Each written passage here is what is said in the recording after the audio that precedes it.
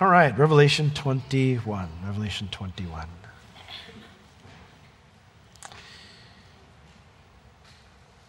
We are at the end of the end.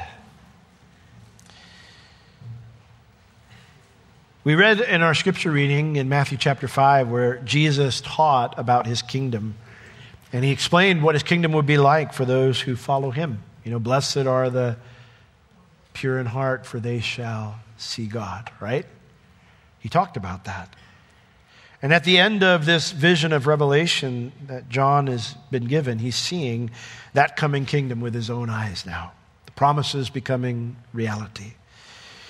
John's first look we saw last week at New Jerusalem. It gave us insight into its creativity, its beauty, its wonder, and its radiance. And that spoke of how God's going to continue the good works that he has foreordained for us for all eternity. But as John is now given a deeper look into the city, he notices some things that are going on. Notices what everyday life will be like in this holy city, and it will be just like Jesus promised. So, chapter 21, we begin in verse 22. John says, "And I saw no temple therein, for the Lord God Almighty and the Lamb are the temple of it. And the city had no need of the sun, neither of the moon to shine in it, for the glory of God did lighten it, and the Lamb is the light thereof." So here we see that our eternal home is also, there's no temple inside of it because the Lord, it says, and the Lamb is the temple of it. This city is like one big holy of holies, except without the veil to seal it off, right? It's one big holy of holies, but we can go in and anytime we want to be as close to the Lord as we want to be. Therefore, we don't need an actual place of worship. Our home is the place of worship. Our forever home is the place where we can be closest to God. Now, you might be wondering and say, well, didn't that happen when Jesus tore the veil and our bodies became God's temple? Well, yes, but also no. Yes, in the sense that the veil was torn and I can worship God wherever I am. But this body is not the perfect home.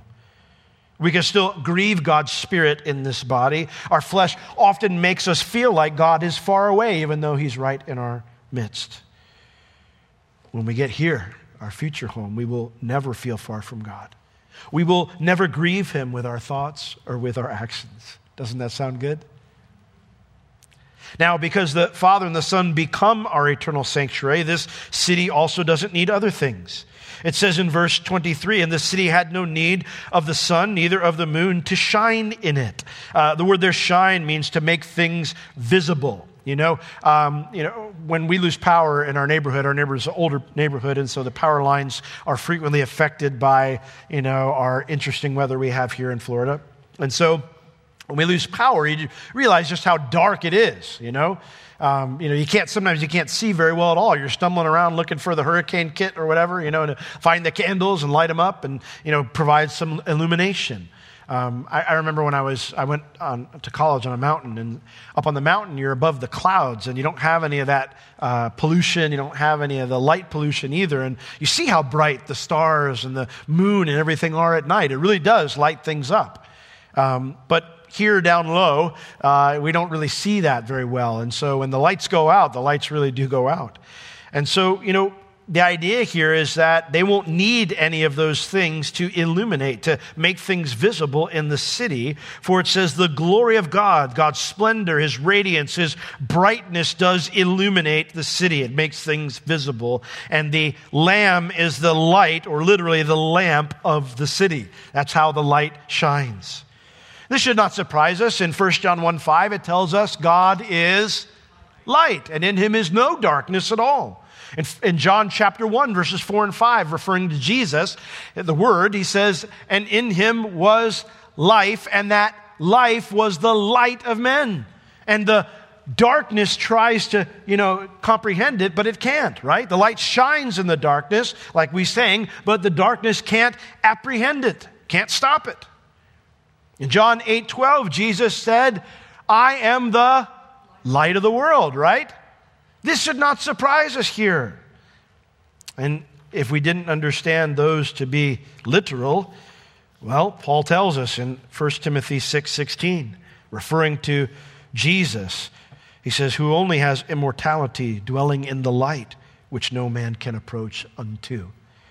The light that no man can approach unto is the Father's light. Jesus alone has the ability to enter into that light. Light is a part of who God is. It emanates from him. This is one of the reasons why light could precede the creation of the sun, moon, and stars in Genesis. It's that big problem in Genesis 1, right? Before anything else, God says, let there be light. And what does the Bible say?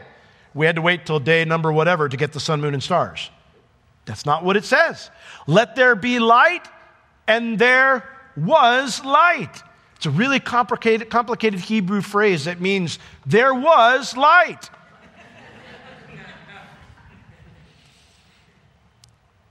Because he is light. So, what were things like before God created time, space, and matter? I don't know, but I can tell you this, it wasn't dark.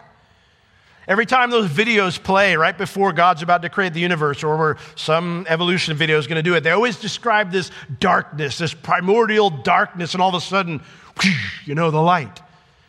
Well, yeah, when God created time, space, and matter, and before he said light, yeah. But before that, it wasn't dark, because God is light. And in him is no darkness at all.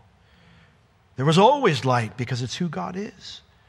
And when he decided to create our universe, he shined his own light into it first, before he created the sun, moon, and the stars. Jesus alone is able to live in that unapproachable light of the Father's presence, because it's part of Jesus' nature too. But when we are like Jesus in our new bodies, we will be able to be in God's presence as well. Now, does this mean then, therefore, that there will be no moon and stars and sun in the new heavens? Maybe, maybe not. That's not what this is saying. What this is saying is that they aren't needed in the city because the Lord is in our midst. Amen? When we talk about what's going on in the New Jerusalem, well, the first thing that we know is that God's presence is in the city.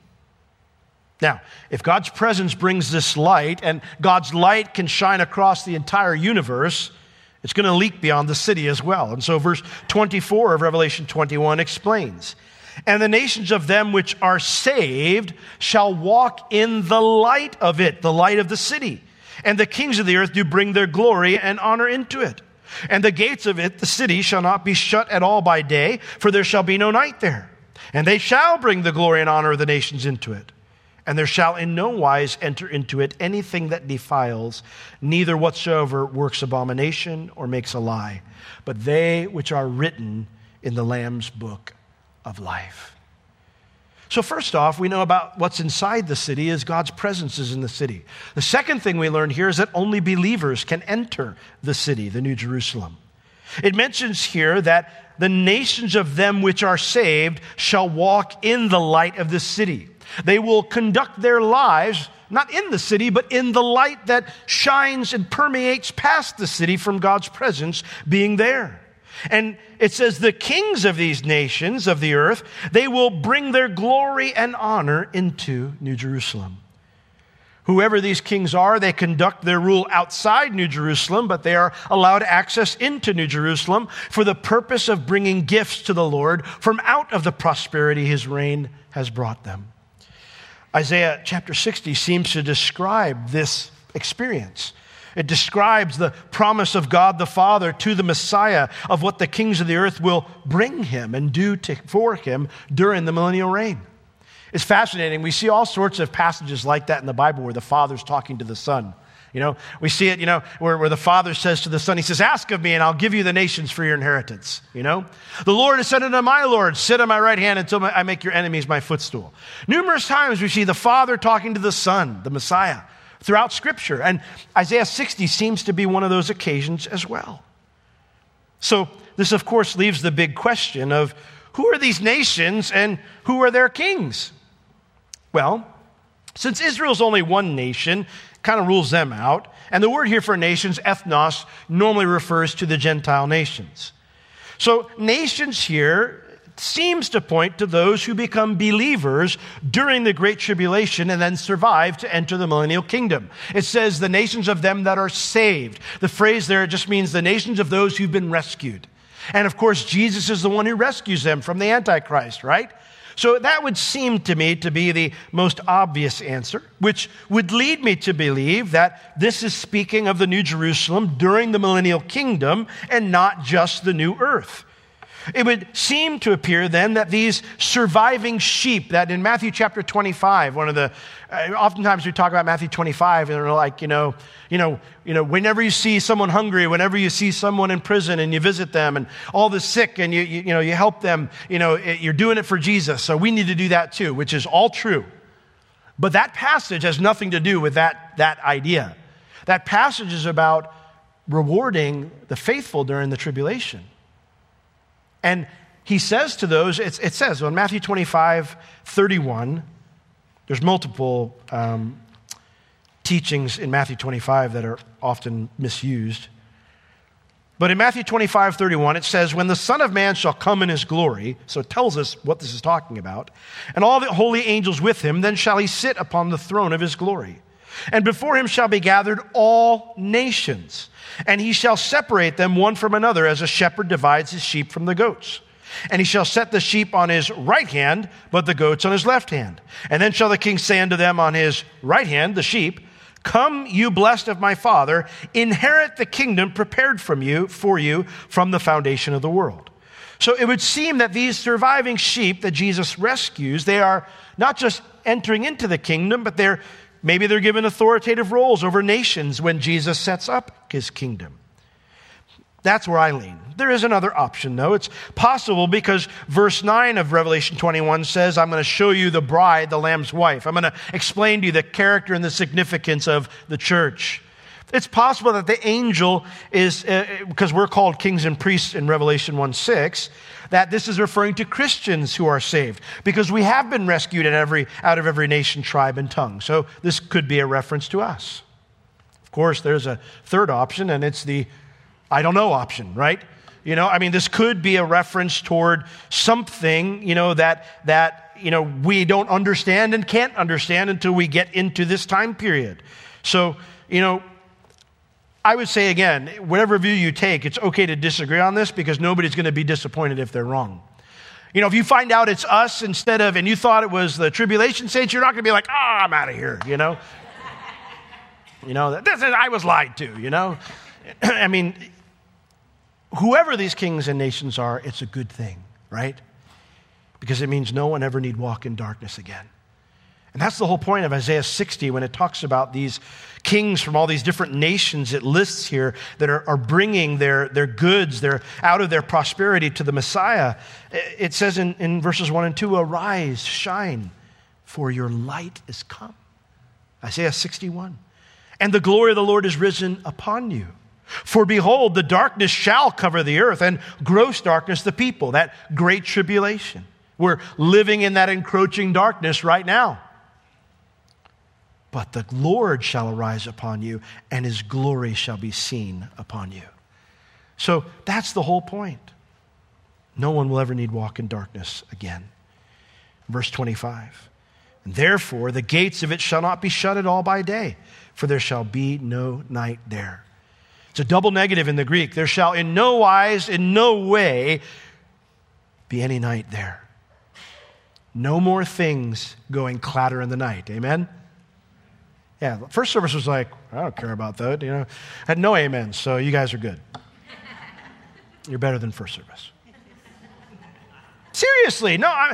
We have the motion sensor lights on the outside of the house, and the backyard one is right up against our bedroom. And so when we have possums and other creatures that like to walk in the backyard in the dark. And so at 4 a.m., it's not an uncommon thing for all of a sudden the sun to be shining like the glory of God in my bedroom window, And of course, it startles you, and you're up looking around, and then you see some furry thing, 4-footed thing crawling off into the forest or whatever, and no more of that. No more wondering who's skulking around my yard, Who's skulking around with bad intentions? None of that. The gates will be open all times because there'll never be night. Night is the time of the criminal. It's a time where wicked deeds are done because people can't see. No worries about them, where all will be safe. Doesn't that sound great? The reason it's all safe is because only believers are allowed into the city.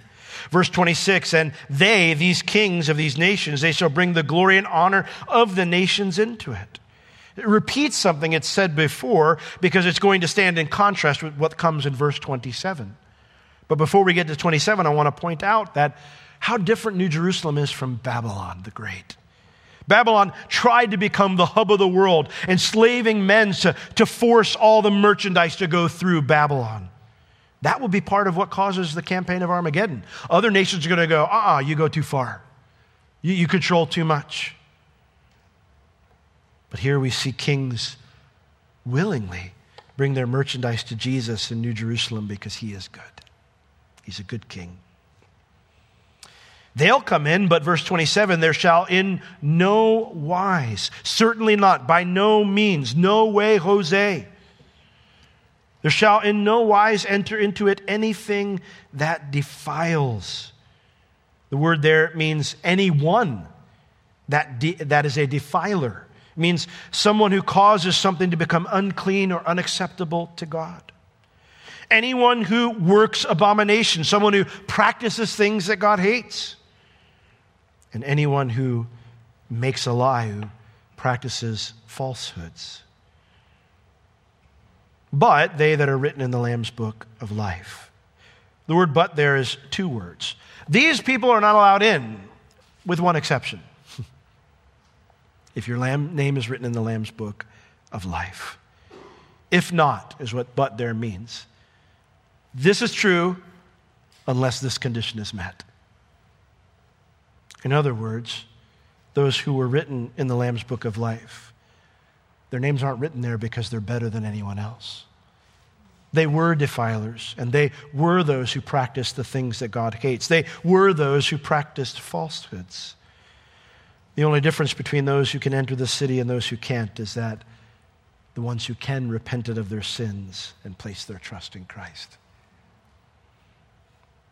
And so, this reminds us that anyone who walks into the city has had their sins completely forgiven. Isn't it good to know that you're forgiven? How many days do we wake up and we don't feel forgiven? It's a good thing our forgiveness isn't based on how we feel.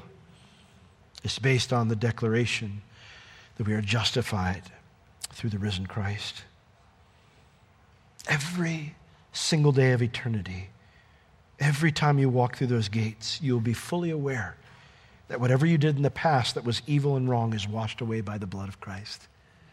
Isn't that good news?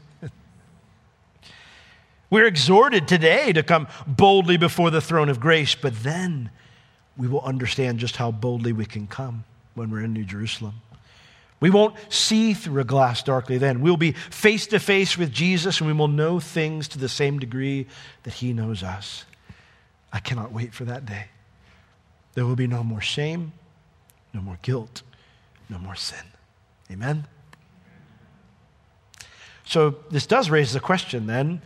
So does this mean that there will be unbelievers who do these things present on the earth at this time, since they are without, or they don't get to go in?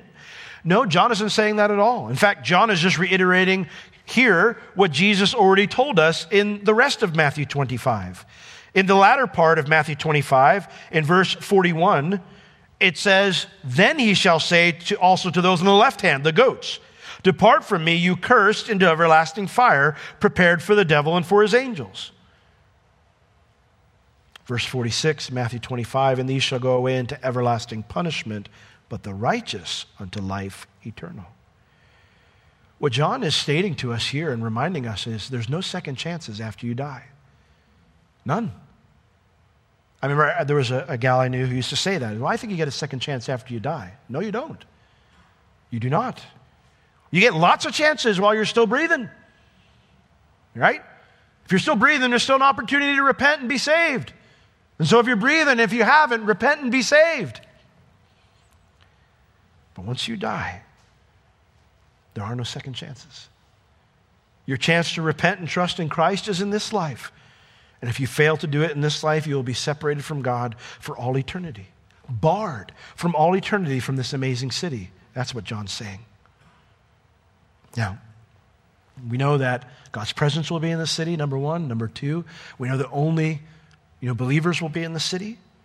But number 3, verse 22, tells us about some more amazing things that we can experience in this city. John begins in chapter 22. The reason there's a chapter break here, even though there's not a subject break, is because John now is going to give us a more in-depth description of the city's interior. It's not all just buildings and light. It's also like a beautiful garden. Look at verse 1 and 2. And he showed me a pure river of water of life, clear as crystal, proceeding out of the throne of God and of the Lamb. And in the midst of the street of it, and on either side of the river, was there the tree of life, which bare 12 fruits and yielded her fruit every month. And the leaves of the tree were for the healing of the nations. God's presence is there, number 1. Number 2, only believers are allowed to go inside. And number 3, life and healing are in this city. First off, we see this river of water of life. It's funny because John's just taking everything in. The angel, it's almost like he taps him on the shoulder and he points. He shows him something new that he hasn't noticed yet. A pure river of water of life. And this is the realization of God's offer in Revelation 21, verse 6, when he said, I will give unto him that is athirst of the fountain of the water of life freely. This is the realization of everything Jesus promised in John 7 on the great day of the feast when they would pour out those water vats, on the Feast of Tabernacles, and be reminded of the fact that, yes, they were in the land, but they were not governing themselves. There was great sadness, great thirst, because they knew they were not experiencing everything God had promised to them. And on the great day of the feast, the last day in John 7:37, Jesus stood up and cried with a loud voice, and he says, if any man thirst, I will give him. And he said, out of his innermost being, his belly will gush torrents of living water, rivers of living water. This is the realization of that promise. It is this life that is 100% full of the Holy Spirit, just as Jesus experienced on earth. Listen, when we get to heaven, we're not Jesus. We're not little God men and God women running around eternity, all right? Don't let anyone ever tell you. And I've heard Bible-believing Christians say, well, I think maybe, we're going to get our own planet and we'll kind of rule it and be our God and whatever. No. Perish the thought. God forbid. Stop saying that. You don't get your own little planet, you'll get to be your own little God. That's heresy. There's one God. But we will be like Christ in the sense that we will be perfect men and perfect women, 100% filled with the Spirit, this water of life gushing out of us always in all that we do. It mentions that it's clear as crystal. It means it's bright and shining like ice. Similar to how snow-melted waters would cascade down a mountainside. Well, the mountain in this case is God's throne, for it says the river proceeds out of the throne of God and out of the Lamb. The Father and the Son are the only source of this life-giving water. Listen, whatever the world offers to quench your thirst, it will not satisfy. It won't. Whatever the enemy or your flesh offers to quench your thirst will never satisfy. You will keep searching, but you will not find what you're looking for. And so, New Jerusalem is superior to Babylon in every way. Even though Babylon will offer you a lot of shiny, it's just a facade, a false front. There's no substance inside. New Jerusalem's shiny, but there's substance inside. Life and healing are inside the city. It mentions in verse 2, in the midst of the street, in the middle of this street that John had already seen, the river runs right through it, for we see that on either side of the river, there was the tree of life. Tree, therefore, is quite large because it's wider than the river. Now, the tree of life is an interesting thing. It's only mentioned in the book of Genesis and the book of Revelation. That's it in the Bible. Revelation 2, verse 7 lists the tree of life as a promised blessing to those who overcome. And we will see that realization in New Jerusalem. It is the inheritance of every born-again child of God. Now, what's so special about the tree of life? Well, it mentions it bare 12, King James says manner of fruits, but manner is in italics because it's not there. It just means it bare 12 fruits. It produced 12 fruits, and it says yielding her fruit every month. So this could be 12 different kinds of fruits, one for each month, or it could just mean there are 12 separate harvests of the same fruit, one each month. No explanation is given to us in Scripture why the fruit is a monthly allotment. So this is either something that's new for our eternal state, or that's how things were in Eden. Like in Eden, maybe once a month, they'd go and hang out at the tree of life, and they're like, all right, I'm good for a month, you know? I don't know. I'm guessing here. Genesis 3:22 does hint, though, that the tree of life grants eternal life, because the Father says, he says, we need to bar the way to the tree of life, lest man can eat of it in his fallen state and live forever that way. So the idea here is we're going to live forever, but in a different state, not a fallen state. We'll live forever in our new bodies, partaking of this eternal life for all eternity. And then we learn something new about the tree of life. And the leaves of the tree were for the healing of the nations. The tree of life has a second function. The word here for healing is the word therapia, which is where we get our word therapy from. It means to care for or serve someone who's sick. It can mean to cure or heal. This word is used very broadly in the Scripture. For example, it's used to describe the spiritual and emotional healing that Jesus brought through his teaching. It's used to describe the emotional healing that Jesus brought when he cast out demons. It's used to describe the physical healing that Jesus brought when he cured the blind, the lame, the deaf, and the sick.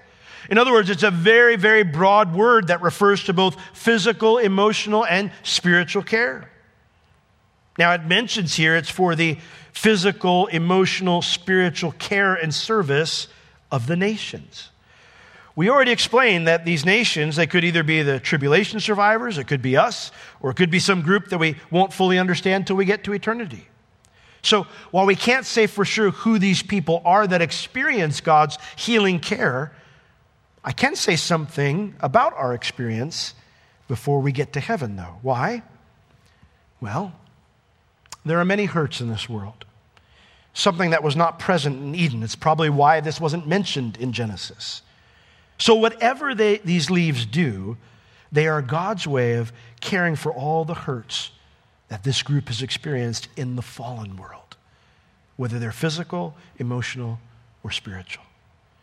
Now, this leads me to believe again that these are the believers who survive the tribulation and enter the millennial kingdom, because they will have experienced horrifying things, much pain during those 7 years, and they will need much care and service from the Lord for their healing. But it is possible it refers to all of us as well. Either way, whatever pains you're experiencing in this life, whether they be emotional demons, physical sickness, or spiritual anguish, Jesus will care for you in eternity in such a powerful way that you will be cured. Amen? Whatever it is you're going through, whatever aches and pains you have, whatever suffering you're experiencing, how much the enemy might torment you, the battles you might have emotionally and spiritually, you'll be whole when you're there. You'll be whole forever. Amen? Well, one last thing. Not only is God's presence in the city, only believers are in the city, life and healing are in the city, but our relationship with God is the most intimate that it could ever have been and ever will be in the city. Verse 3 says, "And there shall be no more curse, but the throne of God and the Lamb shall be in it, and his servants shall serve him. And they shall see his face, and his name shall be in their foreheads. And there shall be no night there, and they shall need no candle, neither light of the sun, for the Lord gives them light. Lord God gives them light, and they shall reign forever and ever." What will our relationship with the Lord be like in the New Jerusalem? Well, first off, we will serve during the worship services. It says there shall be no more cursed. Literally, it means there shall be no more accursed thing. It comes from the word anathema, which is the word that's used in the scripture to describe God's destruction of wicked things or wicked people. So there shall not exist any accursed things or any accursed people, anything that God has to destroy. Now, I know a lot of people say, well, this refers to the curse in Genesis 3. While I'm fully assured there will be no curse from Genesis 3 in eternity, this is not talking about that. What this is saying is there'll be no rebellion in New Jerusalem, nothing that needs to be destroyed, because only those who are God's servants will be there. Only those who have willingly bent the knee will come before his throne. And so John is reminding us again, no second chances after death. No second chances. So, his servants, what will they do? They will serve him. The word serve here, it means to perform religious rites as part of worship. So we talked earlier that the Bible says that we are kings unto our God, but the Bible also said in Revelation 1:6, we are priests unto our God. So we will have that one rule, ruling and reigning with Christ or in the kingdom, but we will also have this role of being priests. We will assist in whatever worship goes on in New Jerusalem. Well, what does that mean exactly? I don't know. I mean, I don't know. I mean, they're going to have sign-ups for ushers or sign up for kids ministry. I don't know. I mean, what exactly does it look like? You say, Pastor Will, am I going to be doomed to children's ministry for all eternity? I don't know. No, I'm just kidding. Children's ministry is a blessing. Awesome blessing. And no one will be doomed to anything. I don't know exactly what it means, but I can tell you this. It will be better than any service that Calvary Chapel Orlando puts on. I guarantee you that. So you're going to want to be a part of it. You're going to want to be there. And for how wonderful all that sounds, there's still more. Verse 4. And they shall see his face. I remember studying that for the first time or hearing it taught for the first time, and had a little note in my Bible around those words. It says, this is what makes heaven heaven. See means to visibly see, to understand, to experience. What does it mean to experience God's face, to see his face, to understand his face? I mean, is it kind of like us, before, when, COVID first hit and we were all wearing masks, and then finally they came off and like, oh, I can put a name to the face now, Is that what that means? What does it mean they're going to see God's face? Well, it must be a big deal, because in Exodus 33:20, God told Moses, there can no man see my face and live. So if that was our condition here, that we can't see his face in this body, in this life, and live, well, then it must be a big deal. Now, it's interesting, when God told Moses that in Exodus 33, just a very short time after that, in Numbers chapter 6, God instructs Moses to teach Aaron to give a certain blessing to the nation of Israel each day. And in Numbers 6, at the end of the chapter, verse 23, God says, speak unto Aaron and unto his sons, saying, on this wise shall you bless the children of Israel, saying unto them, the Lord bless thee and keep thee. The Lord make his, what? His face shine upon thee and be gracious unto thee. The Lord lift up his countenance upon thee and give thee peace. Okay? So seeing God's face brings those blessings, or even just having his face shine upon us, his countenance lift up upon us, that he looks at us, has that effect. Sounds pretty good. Jesus promised, we read about it in our scripture reading in the Sermon on the Mount, the very beginning, when he's listing out the principles of the kingdom and the blessings of the kingdom. He says, blessed are the pure in heart, for they shall see God. And David, he said he would finally be satisfied, that finally he would have everything he needed when he saw God's face. Psalm 17:15, he said, I'll be satisfied when I awake in your likeness, when I'll see your face. What does it mean to not just have God's face shine upon us, to know his peace, to lift up his countenance upon us. What does it mean to see God's face? Well, there's lots of things I could say. I could probably do a multi-week study on that topic, but to try to sum it up in a few minutes, because we got to quit soon. In Genesis 2:25, it states the ideal of marriage. You have two people standing before one another, naked and unashamed.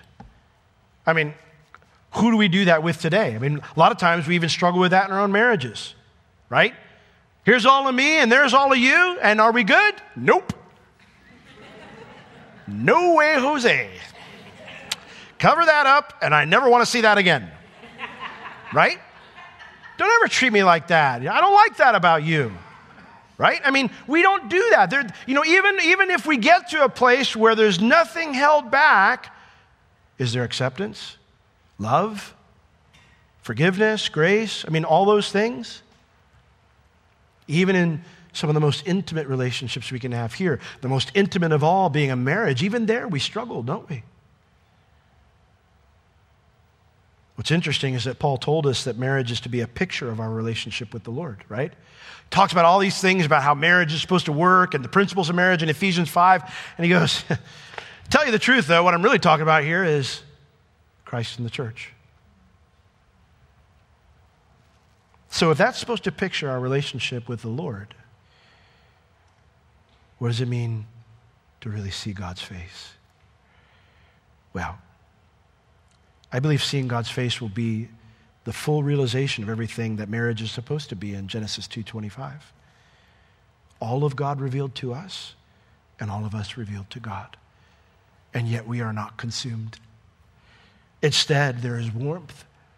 We are accepted, we are welcomed, we are loved as God's face shines on us in all of its fiery glory. We are accepted, forgiven. That's what the next words say. His name shall be in their foreheads. They'll see his face, and guess what? You're not crispy crittered.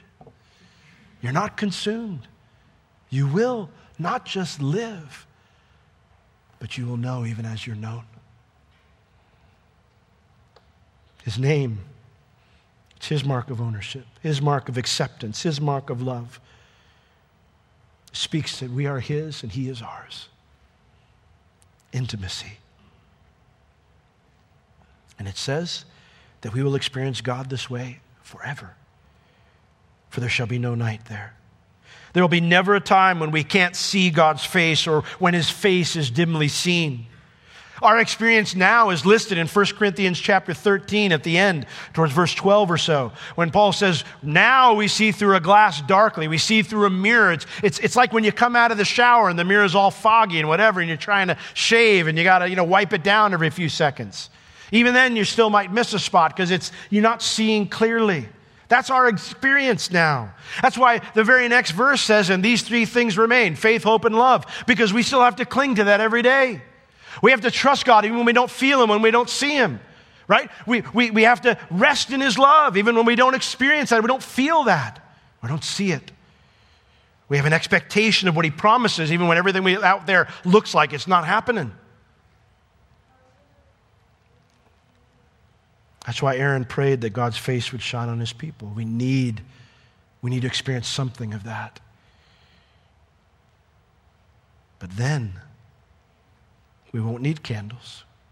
That's what it says. You don't even need candles, neither the light of the sun, for the Lord God gives them light, and they shall reign forever and ever. The Lord will be our lamp, and we will bask in the light of his face to face, unashamed. All of him exposed, all of us exposed, for all eternity. And you know what? In these dark days, don't you long for the light that will never end? Don't you long for a light that permeates every corner of our existence? We'll finish Revelation next week, God willing. But it makes sense that we see multiple times that John ends the book of Revelation by saying, even so, come. Yes, I know that there's 15 chapters of yuck. I know that there's judgment coming. I know it's bad news for a lot of people. But even so, come quickly. Come quickly, Lord Jesus. Because despite all the judgment that will fall on the world, what comes after is what the world needs. It's the only answer for the world. We are not getting there apart from Christ. We're not getting there no matter how hard we try, no matter who we elect, no matter how many people we convince to see things our way. We will only get there when Jesus comes to rule and reign. And so, is it rough? Yeah, even so, come quickly. Even so, come quickly. And so with John, I say the same words. Let's all stand.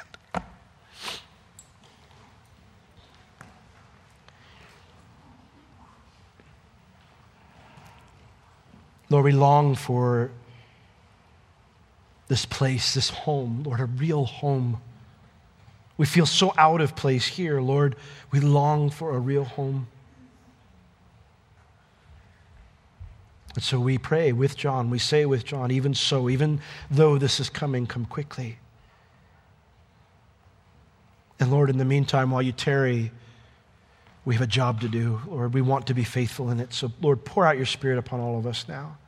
Lord, give us a supernatural love for our enemies. Give us a supernatural love for those who spout nonsense, who are lost, Lord, that we might shine, that you might shine through us, that people might see something otherworldly, something supernatural, something from New Jerusalem, something different than Babylon. And Lord, we commit our lives to you that as we say, come quickly, Lord, we want to take as many with us as we can. So give us a burden, Lord, for the lost in our work environments, the lost in our community and our family. Give us a deep love, Lord, like you have for them. And give us boldness and courage to share our faith, to preach the gospel, Lord, and make disciples until you return. In Jesus' name, amen.